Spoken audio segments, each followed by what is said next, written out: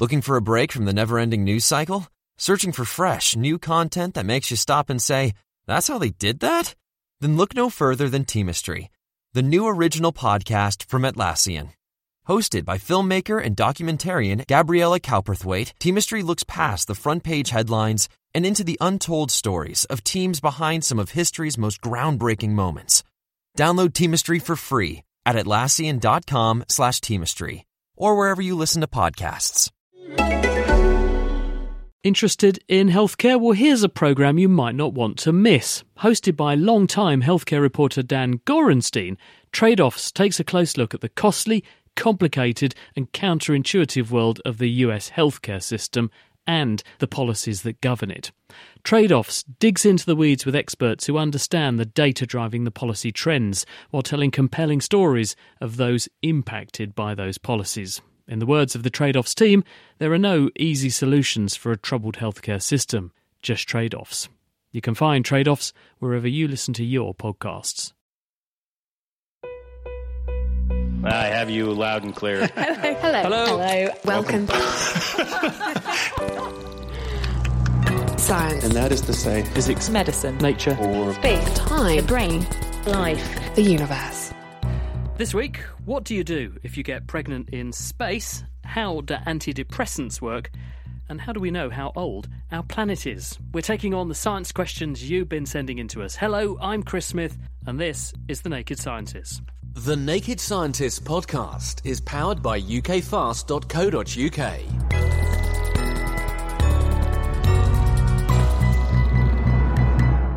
So here we are up in Edinburgh, and so I have a bunch of people who are from north of the border who've kindly agreed to come on the programme and answer your questions. So let me introduce them to you. Sitting to my left is Christina McHale, who actually, it says here, researcher in extraterrestrial medicine. That sounds exciting. What does that actually involve there? You're really an ET doctor? Yes, no.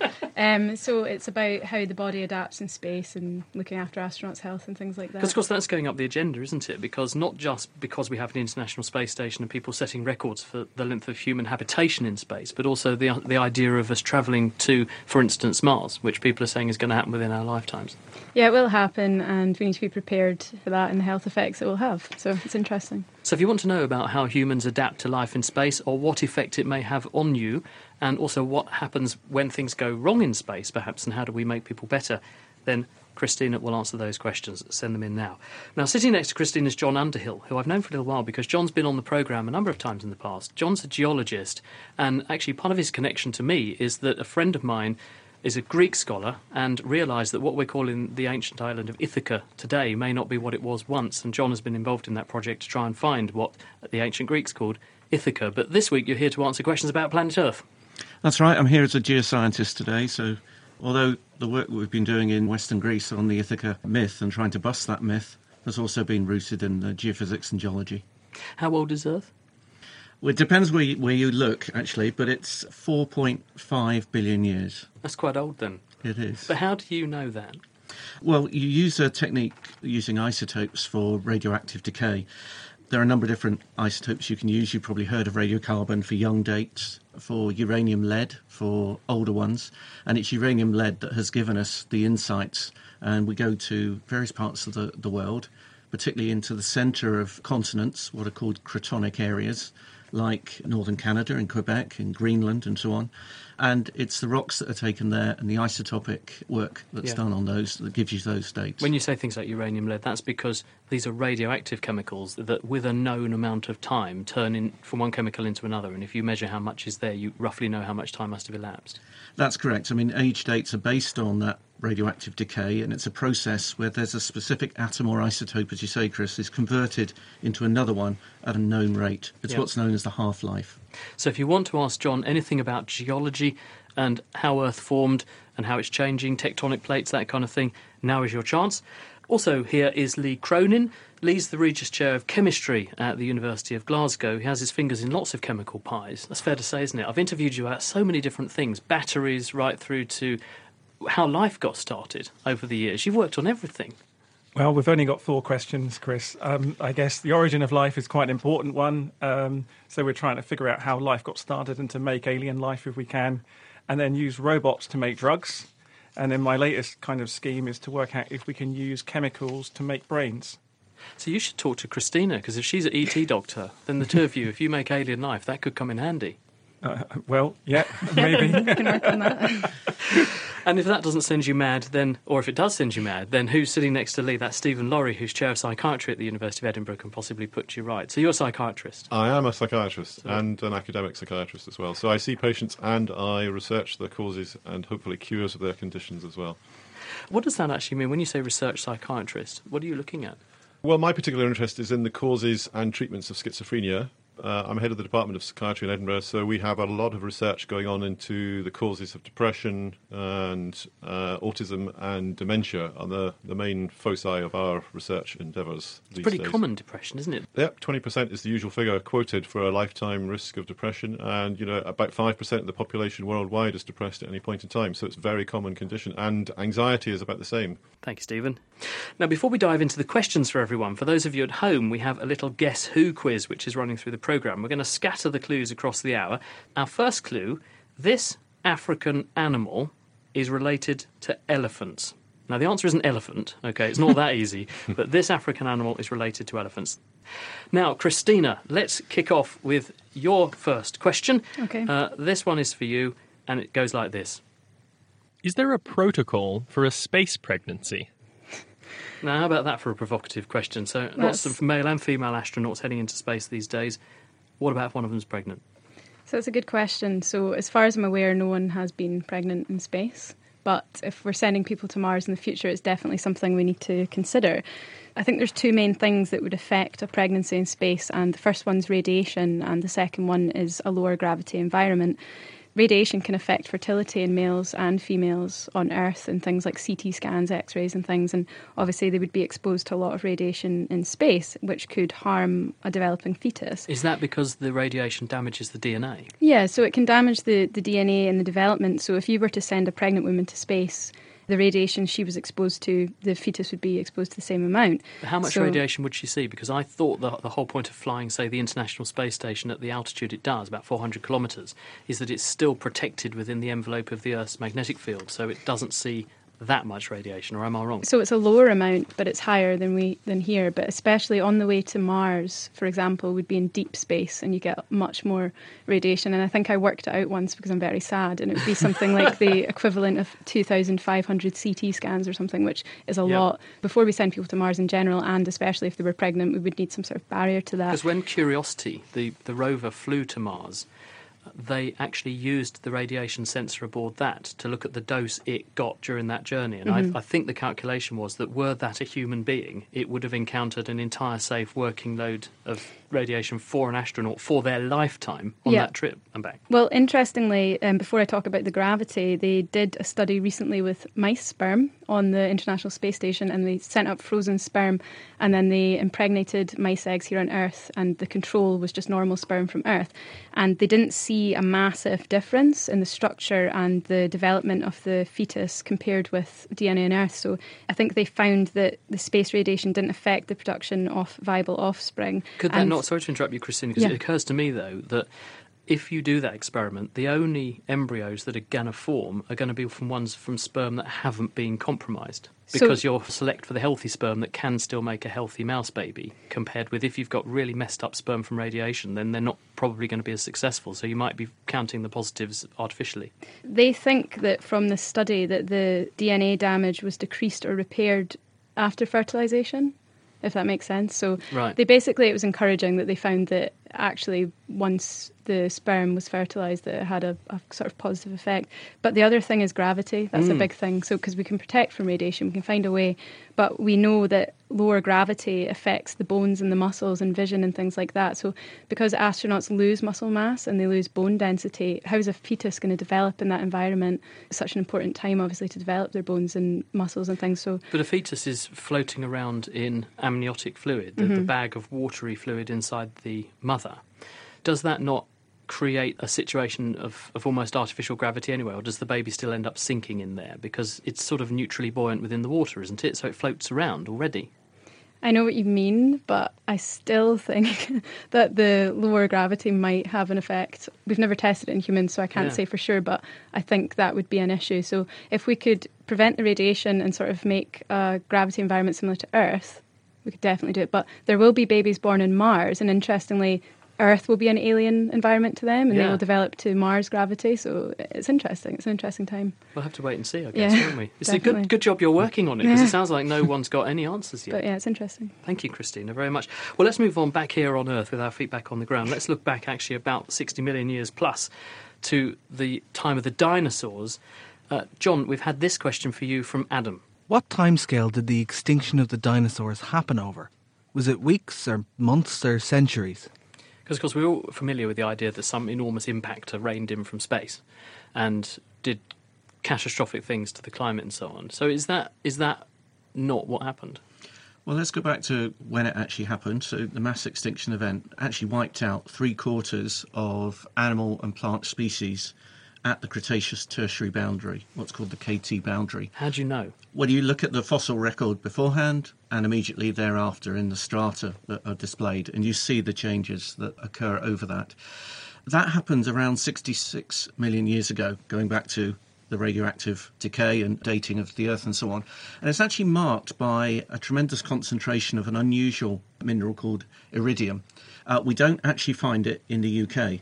So we have to look elsewhere for the actual golden bullet. So it's like a signature. You're saying that written into the strata, which we can date, is this mineralogical fingerprint, that's correct, although not present in the UK. Even recently, in the last couple of weeks, there have been good reports about North Dakota and some of the samples in that particular area. So are you saying then that this stuff is not naturally found on Earth, therefore it came in with whatever did for the dinosaurs, because we can see it appearing at the right point in time when we know that event's likely to have happened? So there's certainly an event, that's definitely right. And this is where we get to the nub of the issue, because we can date an impact crater. We can identify one in northern Mexico, a place called Chicxulub, and it's located beneath the Yucatan Peninsula and appears to be the smoking gun, if you like, for the iridium. How big is the crater? The crater is tens of kilometres across. It's caused massive instability in the continental shelf in northern Mexico. So how big would the thing that came in have to have been to have made a crater that big? Of that size. I mean, it's the size that you see on Moon with some of the craters there and so on. But whether it was actually the golden bullet that did for the dinosaurs is really coming back to the nub of the question that has been asked, because there is another possibility in terms of what caused the toxic atmosphere at that time, and that is actually major eruptions, what are called the Deccan traps in India, which occurred over a period of 66 to 65 million years ago.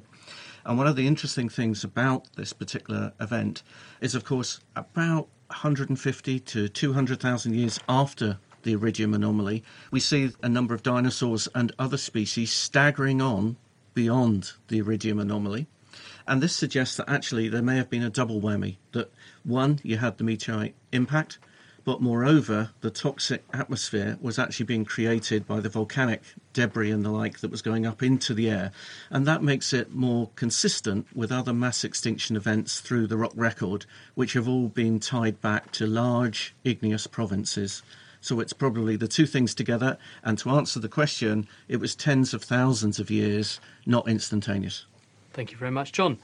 Well, let's actually move into the modern era now. And Lee, we've got this question for you, which is, how shall I put it, electrifying. How does a battery work? So there you go, the nub of it. How does a battery actually work?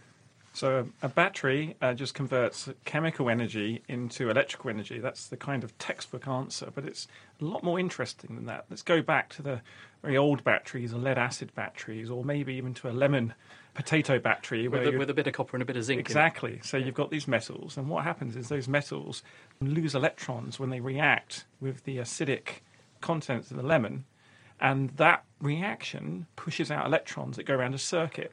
Those electrons aren't lost, they go around the other side to complete the charge, and that push you get is what starts the way the batteries work. So that was, determined, and then we went into the lead acid, where the energy, if you like, comes from the solid lead. And as that lead is dissolved in the acid, as you power your lamp or whatever, when it's exhausted, there's no more lead left. But all is not lost. What you can do is reverse that process and put some electricity back in, and you literally push electrons back onto the lead ions, as we call them, and they form back the metal and go back to the electrode. So that's a really old-fashioned battery that is really reliable. In fact, literally billions of lead-acid batteries are still used today. But why, Lee, can I not recharge some batteries? If I buy an off-the-shelf battery in a supermarket that's not dubbed rechargeable, I can't reverse that reaction. Why is that? Why am I told not to? I used to as a kid, because you can get them to explode. And the problem is that you would have to recharge them so slowly, it would just take too long. And what I did is I just forced as much power in, and of course they expanded and they ruptured and all the acid came out. And that was rather bad, but I thought quite good fun. But if you take now a lithium battery, which also is kind of scary because lithium batteries can catch fire. On aeroplanes, everyone is terrified about lithium batteries. Well, lithium metal is really, really reactive, but it has a high energy density, and that's why they're so good for our mobile phones. And so that literally the lithium metal being dissolved packs a lot of power. So we've been spending a long time dissolving that lithium in a kind of plastic bag, in a kind of membrane, to try and make sure that lithium goes back again without forming crystals that then cause the bag to expand. Your listeners might have had mobile phones or computers suddenly warp out of shape. That's because the lithium battery has failed. I wouldn't advocate doing anything with that other than disposing of it correctly, because it could catch fire. And the other thing is, if you put a nail or something into a lithium battery, it will catch fire. Basically, there are lots of different developments in these batteries, and the quest is to get a much higher energy density battery, a bit like the one that would give you something like, I guess, the density of diesel.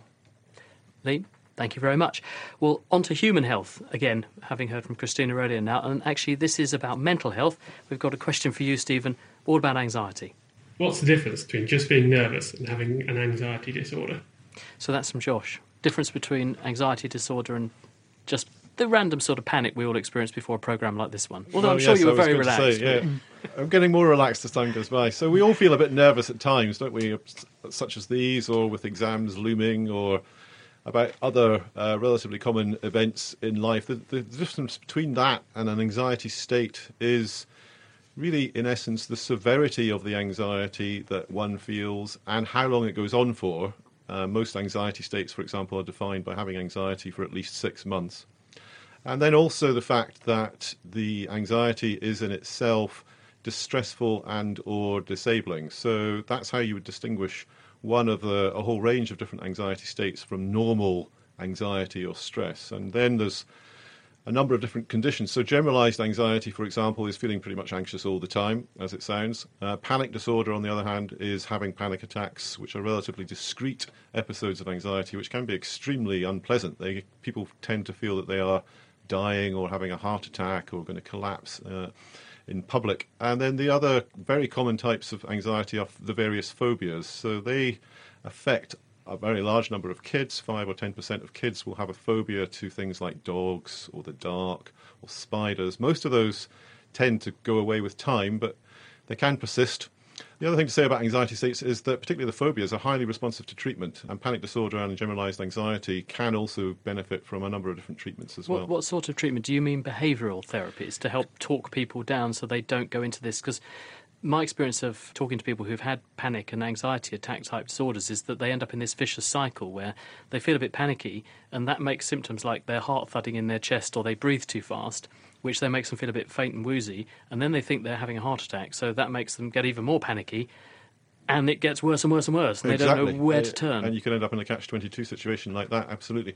So yes, a variety of cognitive or behavioural strategies can help with anxiety. So very commonly they would include a physical component, if you like, of encouraging people with relaxation exercises, and the more that you do that, the better you get at it. And the more that you can employ a relaxation technique if you catch yourself beginning to feel anxious in that kind of situation, and it helps you avoid that kind of catch-22. Or sort of talk yourself down, say, look, I know this is happening because I am making myself nervous. This is because I'm making more adrenaline go around in my bloodstream, and it's making the symptoms worse. And Exactly. So because I know that I'm doing this, if I know that's happening, it's not so scary anymore. Correct, yeah. And then you can break the cycle. And if those kind of simple measures, if you like, don't work, then there's a range of other treatments that you can apply, including antidepressants, which are actually surprisingly effective for anxiety states that haven't responded to those kind of approaches as well. Stephen, thanks very much. So what we were trying to do with this paper is to demonstrate the ability to type using brain signals, anywhere between approximately 4 and approximately 8 words per minute, a factor of between 2 and 4 faster than what's been demonstrated before. Each month, the eLife podcast talks to some of the world's best scientists. Join me, Chris Smith, as I hear about breathtaking discoveries hot off the press.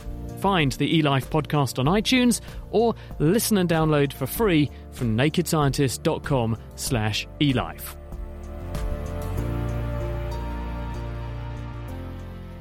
You're listening to The Naked Scientists. Today we've got a panel of experts who are taking on your science questions. So if there's something you've always wanted to know and you'd like to get a question into a programme like this, they happen once a month, you can send them in now. It's chris@thenakedscientist.com. You can also tweet @nakedscientists or find us on our Facebook page.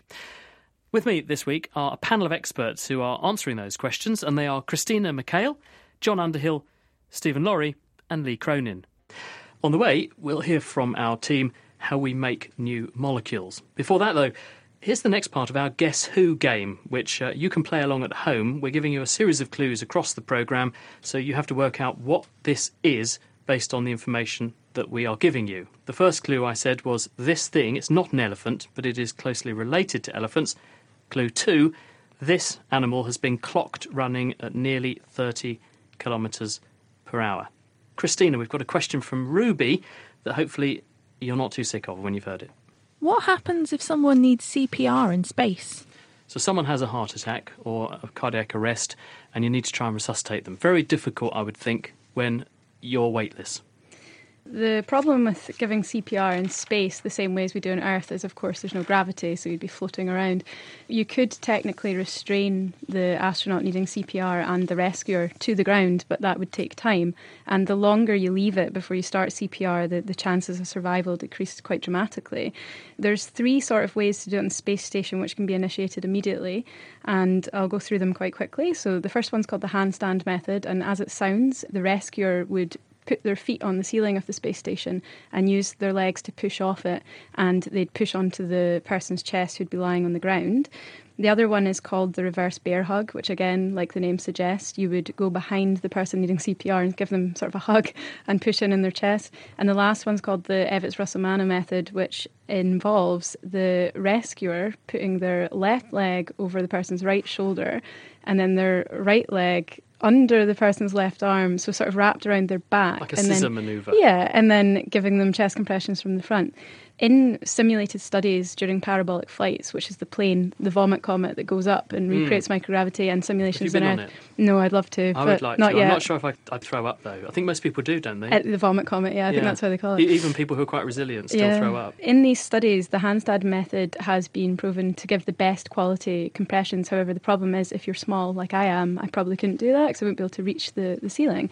So in that case, the next best one is the Evans-Russellmann method, which only had slightly lower quality chest compressions, and the advantage of that as well is you're in a position to give ventilation. Lee, couldn't anyone just make a kind of compression chest, like a vest, like a corset? Yeah. You just go on and off, on and off, on and off. Yeah, so I've been asked that because in some scenarios on Earth we have to use those, if CPR is ongoing for a long time, because the problem with human CPR is that you can fatigue and that can affect the quality of chest compressions. But at the same time, we still need to know how to do it in a scenario where, again, it might delay time putting this machine on or it might not be available. These things are heavy and expensive as well, and we need to bear that in mind when we're travelling to space or on Mars and things like that. The reverse bear hug method isn't great out of all of them. It was the most fatiguing, and as I said, once you get tired, the quality gets a bit worse. Well, having had to do a lot of CPR on people in my job, my medical job, it's knackering. And it's really knackering when you're on the ground, not fighting against all the exigencies of weightlessness. I should think it's probably extremely taxing trying to do that in space. Absolutely. So I did a study a couple of years ago, and it wasn't zero gravity, but we were simulating Mars, and it was exhausting. Oh goodness! Even because on Mars, you weigh less, and as you know, to give CPR here, we rely a lot on our body weight, but because you weigh less, you've not got enough strength essentially. So yeah, it's difficult. So it sounds like a trivial thing, but actually a really, really good question, and thank you. Really good answer as well. Thanks very much, Christina. John, you sort of dwelled on this a bit at the beginning, but I think we can delve into this a little bit more. Dee has got in touch with this question about the age of the planet. How do we know how old the planet is? Now, you were talking about isotope ratios and radioactivity and things. So can we, because we've already discussed some of that at the beginning, can we extrapolate this slightly to, well, how do we know how old the solar system is? How do we know when all the planets formed? Because what's our reference? What are we comparing with what? So the answer I gave before was very much rooted in rocks on Earth and where we find them and how we age date them. But of course, there are bits of debris that come in from space. And if we could date some of that debris, we can get an age for other parts of the solar system. And so that's been done as well, using the same techniques with the radioactive decay.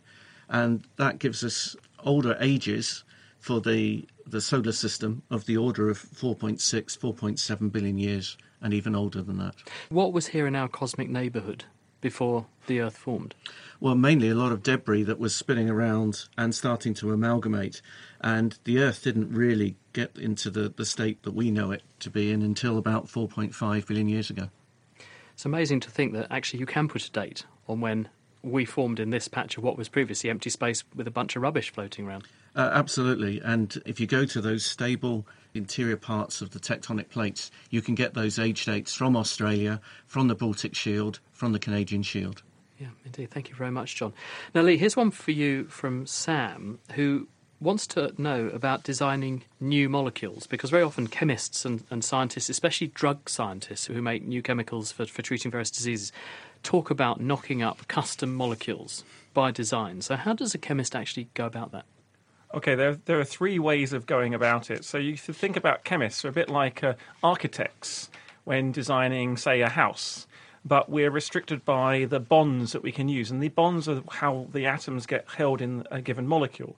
The first one is if we know roughly what the molecule looks like, say it's an already existing drug or an antibiotic, what we can do is draw that up and then add on the other parts we want. Say we want to put an extension on to the house, as it were, we can extend on some other atoms. And what we would then do is we then draw that molecule on a computer, and then the organic chemist would then, what we would call disconnect it. It would take it apart in certain ways, and there's some really good rules that we can use to then go to the laboratory and actually knock that molecule together in a flask. So you actually do reactions to join those bonds up in order and then purify each step. In the end, hey presto, you should get the molecule. That's if you know where to start. The second way I can think of is by trial and error. We just make a whole load of molecules and check what they do. Are they good electrolytes for batteries, or are they good drugs, or are they good pigments? And then go from the properties. The other way is to use a computer and to do some physics and then say, right, I want a molecule that has, say, I'm going to make an LED with this molecule, so it's going to emit light. So I'd work out what colour that would be, and then I would look at how far the electrons have to move, and then go backwards. And then the computer would literally spit out a blueprint. And the fascinating thing, this thing called inverse design, this is really at the cutting edge. Chemists are really beginning to dream molecules in the computer and then take it through this process of molecular architecture. But you were in the news in the last year because you also made a robot that could do this and learn as it did it. So you could work out from its own mistakes and what didn't work, how to make better molecules better. Yes, make them faster. I was trying to be coy about selling my own stuff, but in my own lab... I mean, I'm not just planting that, because that wasn't a planted question. I did actually read the paper that you published on this, and it seems like it would save enormous numbers of chemists enormous amounts of frustration and hair loss. Yes. Trying to do... go down blind endings, because, of course, we're only able to make these things, because have those rules to make these molecules, because people have relentlessly pursued all these avenues to work out what does and doesn't work. So that kind of trial and error method of making molecules step by step used to be done by hand, and it was kind of an artisan process. And what we've done in my lab is written a programming language that can deploy those steps as you need, a bit like how you'd write some software now. And then what we do is we version control. So the idea is that we can send a code to other people to reproduce on demand. And that means you get precisely the right conditions to get the right molecule. Yes. Lee, thanks very much. The Naked Scientists podcast is produced in association with Spitfire, cost-effective voice, internet and IP engineering services for UK businesses. Find out how Spitfire can empower your company at spitfire.co.uk. You're listening to The Naked Scientists, and I'm joined by a panel of extremely brainy people. Let me tell you who they are. They're all from Scotland, because we're up at the Edinburgh Science Festival this week. And don't forget, we also have a question for you at home. We've got a game of Guess Who, which is going on during the programme. We've told you already, these mystery creatures are cousins of elephants. They also scurry around at up to 30 kilometres per hour. Here's your third clue. At most, they weigh 500 grams, so half a kilo. What do you think they are? Now, while you're thinking about that, it's time for a little quiz for our panellists who are here. So they've been answering your questions. Now we've got some specific questions for them. We're going to put them into two teams. Team 1 is going to be Christina and John, and Team 2 will be Lee and Stephen. And basically, it's in 3 rounds, and you can confer, and we'll give you a bing or a bong, depending upon whether or not you get the answer right. And the team with the most points is going to get a prize beyond price. It's the Naked Scientist Big Brain of the Week award, is what you get if you get the answer to this. OK, so here we go. Christina and John, what does the moon smell like? I'll give you 3 choices. You can have... I know the answer. Oh, you know the answer. Do you want to try it? Go on then. What were you going to speculate? First, but I think I know. I won't hold it against you. It'll be embarrassing if I get it wrong. What were you going to say? Gunpowder? I had raw eggs, gunpowder and cheese, so I think that's a bing for you guys. Sorry. +1 to John and Christina, off to a flying start. Right, question 2. This is for Lee and Stephen. Which fruit can give you contact dermatitis? Which fruit will give you contact dermatitis? Pomegranates, watermelons or mangoes? What do you think? It would be a wild guess from me, I'm afraid. Let's go with pomegranates, yeah. I'm afraid it's not. The mango, the skin of a mango, it's got chemicals which are very similar to urushiol, I'm told, which is the same chemical. My mango. It causes. It's the same chemical in poison ivy that our American listeners are going to be very familiar with. Poison ivy causes the contact dermatitis that's photoactivated in the skin. So that's 0 point for you, I'm afraid, on that one. Well, we've learned something at least. Team 1 are in the lead at the moment with 1 point. Round 2. There's plenty of opportunity to redeem yourselves, you two. Round 2. Round 2 is called It's What's Inside That Counts. OK, so Christina and John, question is, carrots help you see in the dark. Is this a science fact or science fiction? I think it's a fiction. I think it's a trick question. Because of the war, they wanted people to eat carrots. So I think it's true, but I think it's a trick question, because I think it's... Should we say true? Do you want to say true? I was going to say fiction. OK. Because I thought it was during the war. I answered the last one, so let's go with fiction. Yeah, let's do it, because that's what I'm saying. I think it's a trick question, yeah. So I think it's a fiction, because there were lots of carrots around. People were trying to encourage people to eat them, and to eat them, they said you'd be able to see in the dark, but in fact I don't think the carotene gives that property. So is it right or is it wrong? The answer I think is... it's false. Indeed, false. Vitamin A is good for your vision in general, but it does nothing for night vision. Actually, you're quite right about the war connection. It was a myth promulgated during the war. Actually, they wanted to argue that the reason our fighter pilots were so good was nothing to do with radar, which was the reason they could see so far. It was, they said, they ate lots of carrots so they could see in the dark and see very well. Well done. 2 points so far to Team 1. Lee and Stephen, humans are the only primates with chins. Is this science fact or science fiction? That doesn't sound true. I think there must be loads of primates with chins, like lower jaws. Yeah, I would go with that. So that sounds false. They're saying false. Have they got the marks? I'm afraid it's not looking good for you two today.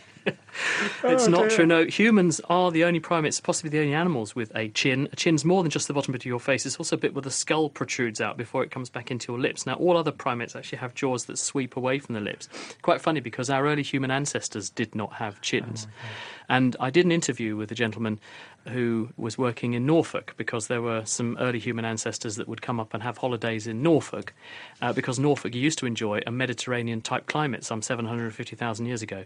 And this guy described these people as quite small brains. Obviously, they'd come for the warm weather, and they had no chin. And when this was broadcast in Australia, the presenter there said, see, the British aristocracy obviously goes back a lot further than we used to. Now, Chris, I come from Suffolk, and I could make some comments about people in Norfolk, but I won't. Should we do round 3 anyway? So Yeah, we've got to give you the chance to get off rock bottom. Can we get a bonus? Round 3, tech yes or tech no? Does this technology actually exist, is the question we're asking. Christina and John, question for you. A toaster that prints your face on the bread you put into it. Tech yes or tech no? How would that be possible? What do you think? No idea. Should we say yes because we said no last time? I think so, and it's so outlandish that I think we should go for it. Yeah, it sounds too bizarre to not be true. So is it take yes or take no? They're going take yes. We are. Yes. Yep, there's a company and they're called Burnt Impressions, and they will make a custom stencil for you so you can toast your face on slices of bread that you have at home. Is that I'm going to buy one of those. Yeah. I know the file format they have for that, so I could have answered that. Not fair. So Lee's feeling hard done by. See if you can improve on this one then, Lee. A belt that releases airbags when you fall over. Is that a tech yes or a tech no? A belt that on the unfortunate occasion you fall over Sounds rescues ludicrous. you with an airbag. No idea, it's ludicrous. Tech yes Let's or tech go yes. Is it tech yes? They're saying tech yes. Hey. Yes, you actually scored a point. Very well done. Yes, it is a tech yes. Hip Air make a wearable belt. It detects when a person is falling over and deploys 2 airbags on each hip. The idea actually it's mainly for older people because, of course, falls are a serious issue for them, and hip fractures cause enormous numbers of ill health and actually mortality, especially in wintertime in older people. So it's very important. So you did get a point eventually. That's absolutely brilliant, but unfortunately you didn't win. So our winners this week with the Naked Scientist, Big Brains of the Week, is John and Christina. Very well done. Thank you. Give yourself a big round of applause, and I think Lee, as the loser, you and Stephen should give them an applause as well. We will. Right, on with the next question. This is a question actually for you, Stephen. It's come in from Jack, who wants to ask this. What does it mean to be schizophrenic? So what do we mean? The phrase is so often used, but what does it actually mean? It really is. I'm going to start by saying what it isn't, because very often what people think it is exactly what it is not. So it is nothing to do with a split personality or having opposing views about things. I think that is a terrible misunderstanding of what it is. And what it is, schizophrenia, is basically hearing voices and or having bizarre beliefs. And beyond that, it's hearing certain types of voices and having certain types of experiences or beliefs. So classically, people with schizophrenia will hear one or more voices which gives a running commentary on their actions or may tell them to do certain things or may even repeat or sometimes anticipate their thoughts. Any of those things you can imagine would be quite kind of scary experiences. Over and above that, a lot of people with schizophrenia will have persecutory delusions, so-called paranoia, but those are diagnostically non-specific. You get them in basically any psychotic condition, including dementia or delirium. But the key beliefs that people with schizophrenia tend to have are, and they overlap with experiences, and it's sometimes very difficult for them to describe exactly what it is that they're experiencing or believing.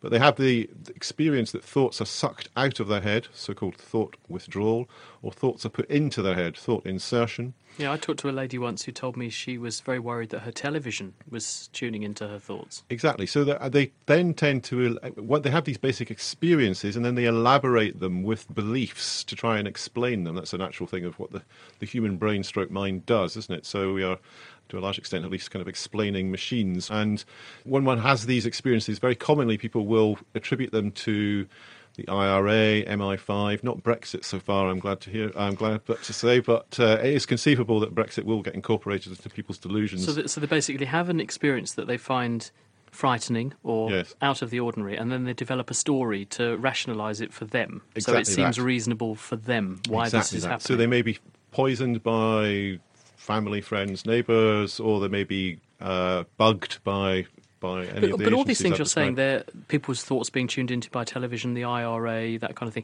They're all contemporaneous, aren't they? So They do presumably, tend to be. is schizophrenia only a 20th century phenomenon? Presumably not. There must have been people back in history who had it. So Well, would it's a they good have question. invented new stories that were contemporaneous to their timeline? Well, we don't know, I'm afraid. There are no really good accounts of schizophrenia per se from any later than about 1700 or so.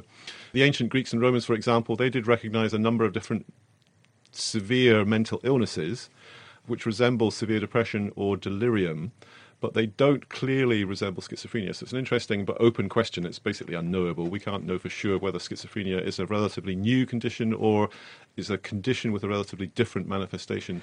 Can I just chuck in a quick one, though? Yeah. Because the other thing that's risen to prominence a lot in recent years is use of cannabis. Yes. And people who use that sometimes develop symptoms a bit like schizophrenia. They do, So yeah. do we now, or are we of the mindset that use of cannabis is a risk factor for getting schizophrenia, or does it produce a similar sort of symptoms that then go away when you stop using it? Both.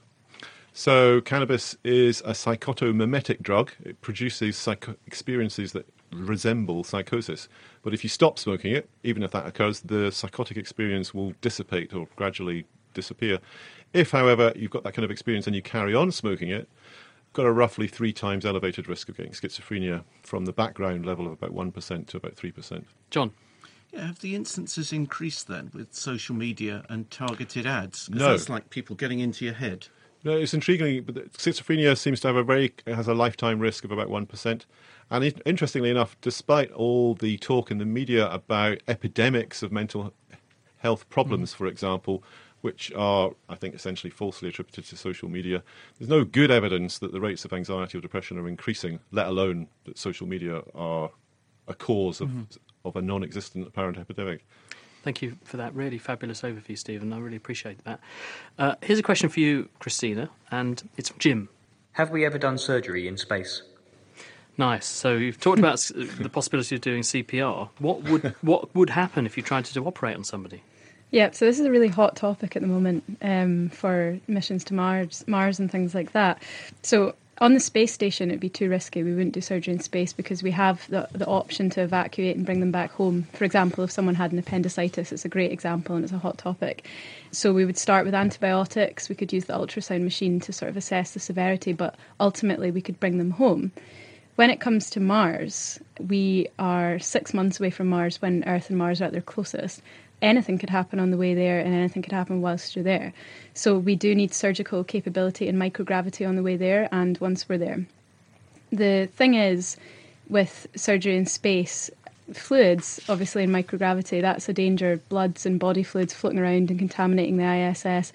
Wound healing is also slower in space, and you know, we wouldn't have the same resources as we do on Earth if things went wrong. So a really interesting sort of debate about this is, should we prophylactically remove people's appendixes and gallbladders, you know, the non-essential organs? Surely not. It's a really interesting debate because we have to weigh up the complications that could occur in space versus the complications of, you know, a surgery here. But it's leaning more towards not doing it because there's ethics around it and also post-op complications. And then the probability of it even happening. And now we have antibiotics, which could obviously maybe cure it anyway. So I think they're leaning more towards not removing it. But it's an interesting debate. The other thing that's foremost in my mind is the infection control implications of doing surgery in space. Because you chop into somebody, you're going to create this aerosol of sort of spray, if you like, of body fluids and blood. Now, when we do this in an operating theatre, gravity intervenes and it all runs off the table and onto the floor and onto the surgeon's feet, and then you can clean the shoes off and everyone's a winner. But you do that in space, everyone's going to be breathing in bits of you, aren't they? Yeah, that's what I mentioned earlier about fluids floating around and stuff like that. So I know they are developing surgical workstations and they're having to take these things into account, like watertight vacuums and things like that. And again, your immune system sort of dwindles a little bit in space as well. So there's so many things to consider, but ultimately the answer is yes, we need to be prepared for surgery in space. We're going to have to go there. Yeah. Which is interesting. And one wonders, though, because you've injured yourself, I see, with your skiing exploits. Yeah, you've got your left arm in a swing. Yeah. What was the cause of that? Not being very good at snowboarding is essentially the answer to that question. Snowboarding's got a lot to answer for, hasn't it? Because the last guest we had on the programme was the Regis Professor of Botany from the University of Glasgow, and he'd broken both of his legs at Chamonix, he said. And that's where I was as well. Was that where you were? It must be a bad year for it. Yeah. But you think often treating people who've had orthopaedic type injuries is a big headache because of weight bearing, whereas in space, I suppose, there might be a benefit actually to fixing broken things because people wouldn't have to weight bear on them when they're most painful. Well, actually, I was reading something about this, and it's hypothesised that bone healing from, say, a fracture actually might be a bit slower in space because we don't have mechanical loading and then we don't have cartilage formation. They're doing a lot of research into that as well because, you know, the bones become weaker in space, so you are most susceptible to a fracture, but actually it might not heal as well either because you don't have the weight of gravity to load and rebuild the cartilage. So it'd be less painful but a less good healing outcome. Yeah, exactly. Ultimately. Yeah. Thanks, Christina. Well, have you guessed what our mystery thing is? We told you they're related to elephants. They run along about 30 kilometres an hour. They weigh about half a kilo. Any ideas? Anyone here got any ideas what these might be? I must admit that I'm foxed, and it's not a fox either. No one care to speculate? Dumbfounded. Lee? Pygmy or something? Lee's going pygmy. No, I mean, I was thinking it was a hippopotamus or something, but then that clearly 500 grams, Stephen. It clearly wasn't correct Baby when you gave us the third clue. Yeah. Well, the answer actually is it's an elephant shrew, and it's called a senji. Senji. So congratulations if you got that right. I've never actually heard of a senji until we came to make the programme, so I've learned something from that too. Congratulations to anyone who got that right. On to planet Earth and its geology now, and we've got this question for you, John, from Annie. How do we know what the inside of the planet is like? Indeed. Now, that's a really very good question because we're used to wandering around on the surface. How do we know what's actually going on underneath? So one way of knowing is actually to drill into the Earth and take rock samples. And this was attempted at a place called Kola in the Baltic Shield.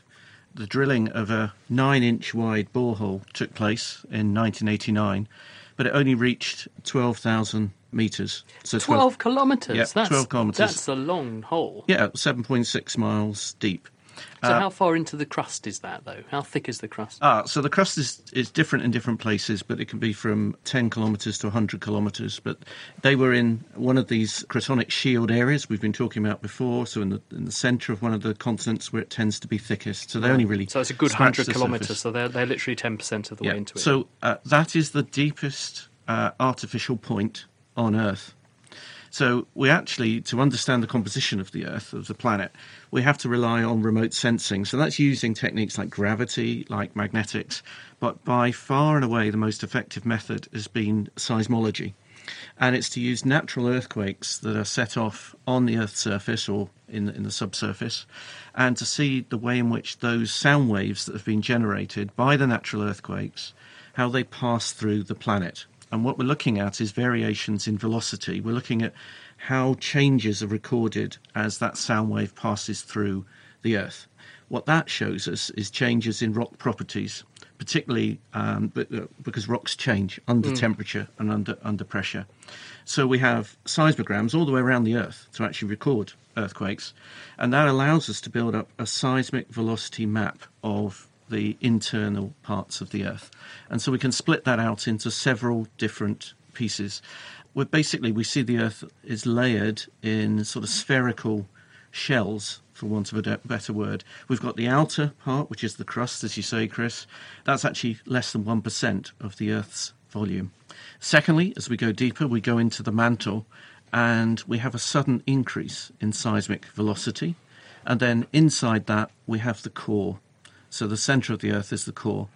The mantle makes up a mass of about 2/3 of the Earth. So that's the lion's share. I was very lucky, actually. I was in Croatia, I was in Zagreb, and I went to the lab of Mohorovčić, who was the guy who did all the amazing calculations to about 5 or 6 decimal places by hand in the 1800s to work out a lot of these sound wave propagations. He was using earthquakes to actually to do this. It was very privileged. And that moho is actually the boundary between the mantle and the crust. And they've got all these old notebooks, so it was a real privilege to see that. Now, Lee, here's a very quick one for you. We've got this question from Patrick, who says, what's the strongest acid? Okay, quickly, it's carborane. It's a really exotic molecule. It's about 1 million times more corrosive, if you like, than sulfuric acid. And basically, acids are able to release things called protons. And this thing just likes to throw them away. 1 million times better. It's really corrosive stuff. So what will it dissolve? Not very much, because there's probably not enough of it. Well, I was going to say, what do you keep it in then?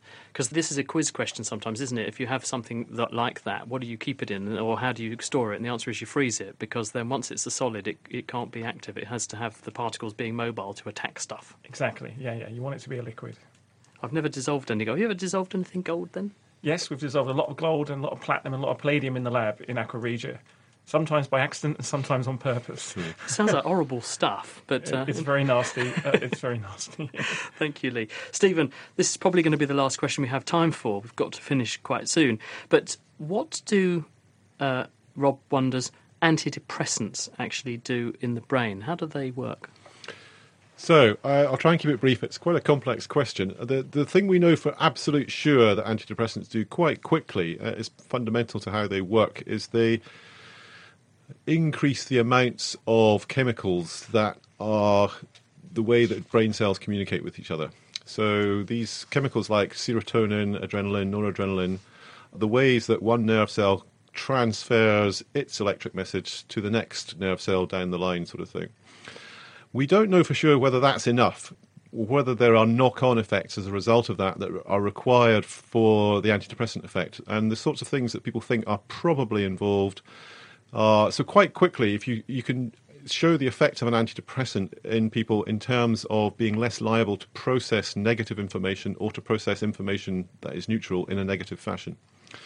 And around about the same time, you can also show that certain connections between different parts of the brain are enhanced. So a lot of depression is accompanied by what's called reduced connectivity between different parts of the brain that you can image with various imaging techniques. And they sort of pep that back up towards a more what we would regard as normal. Yeah. And I think the best way of thinking about that, of getting a handle on it, is that a lot of people who with depression are struck by brooding and very commonly worrying or obsessive kind of negative thoughts. And that's you can see that in a scanner with increased frontal connectivity or activation patterns and less long-range frontal lobe to the rest of the brain like connectivity. Antidepressants and indeed ECT, interestingly enough. That's the electric shock therapy. That's the electric shock treatment that is probably the most effective antidepressant and what you would have if you were very severely depressed. They both seem to work, at least in part, it seems, by reducing that frontal connectivity and increasing more long-range connectivity in the brain. And just in 30 seconds, why is it that if you do experiments on people, you can see the effect of drug molecules, of antidepressant drug molecules in the brain within days, yet it takes, say, 3 or 4 weeks before people begin to feel better? Do we know? That's partly a myth. So antidepressants have very quick effects. And you can see clinical benefits in patients within a few days. Very often patients are the last to notice, and that's why commonly is said to take 2, 3, 4 weeks. They actually have quite quick effects within 7 to 10 days usually. Stephen, thank you. We must leave it there. And that is in fact it for this week. We're almost out of time. It remains for me to say a very big thank you to Christina McHale, John Underhill, Stephen Laurie and Lee Cronin, who are our guests this week, and thank you very much to Adam Murphy, who put the programme together. Now, next week, we're going to be looking at cooking with a conscience. We're looking at how you can do a low-carbon cooking to cut your waste dinner, and we're testing out a brand new oven. We've got an exclusive preview of a new oven technology that the manufacturer or designer says is to do to cooking what James Dyson has done to vacuum cleaning. Till then, from me, Chris Smith, thanks for listening, and goodbye. The Naked Scientists comes to you from Cambridge University and is sponsored by the EPSRC and Rolls-Royce.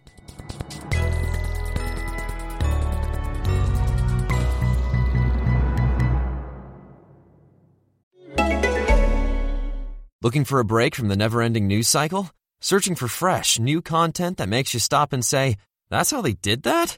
Then look no further than Teamistry, the new original podcast from Atlassian. Hosted by filmmaker and documentarian Gabriella Cowperthwaite, Teamistry looks past the front-page headlines and into the untold stories of teams behind some of history's most groundbreaking moments. Download Teamistry for free at Atlassian.com/Teamistry or wherever you listen to podcasts.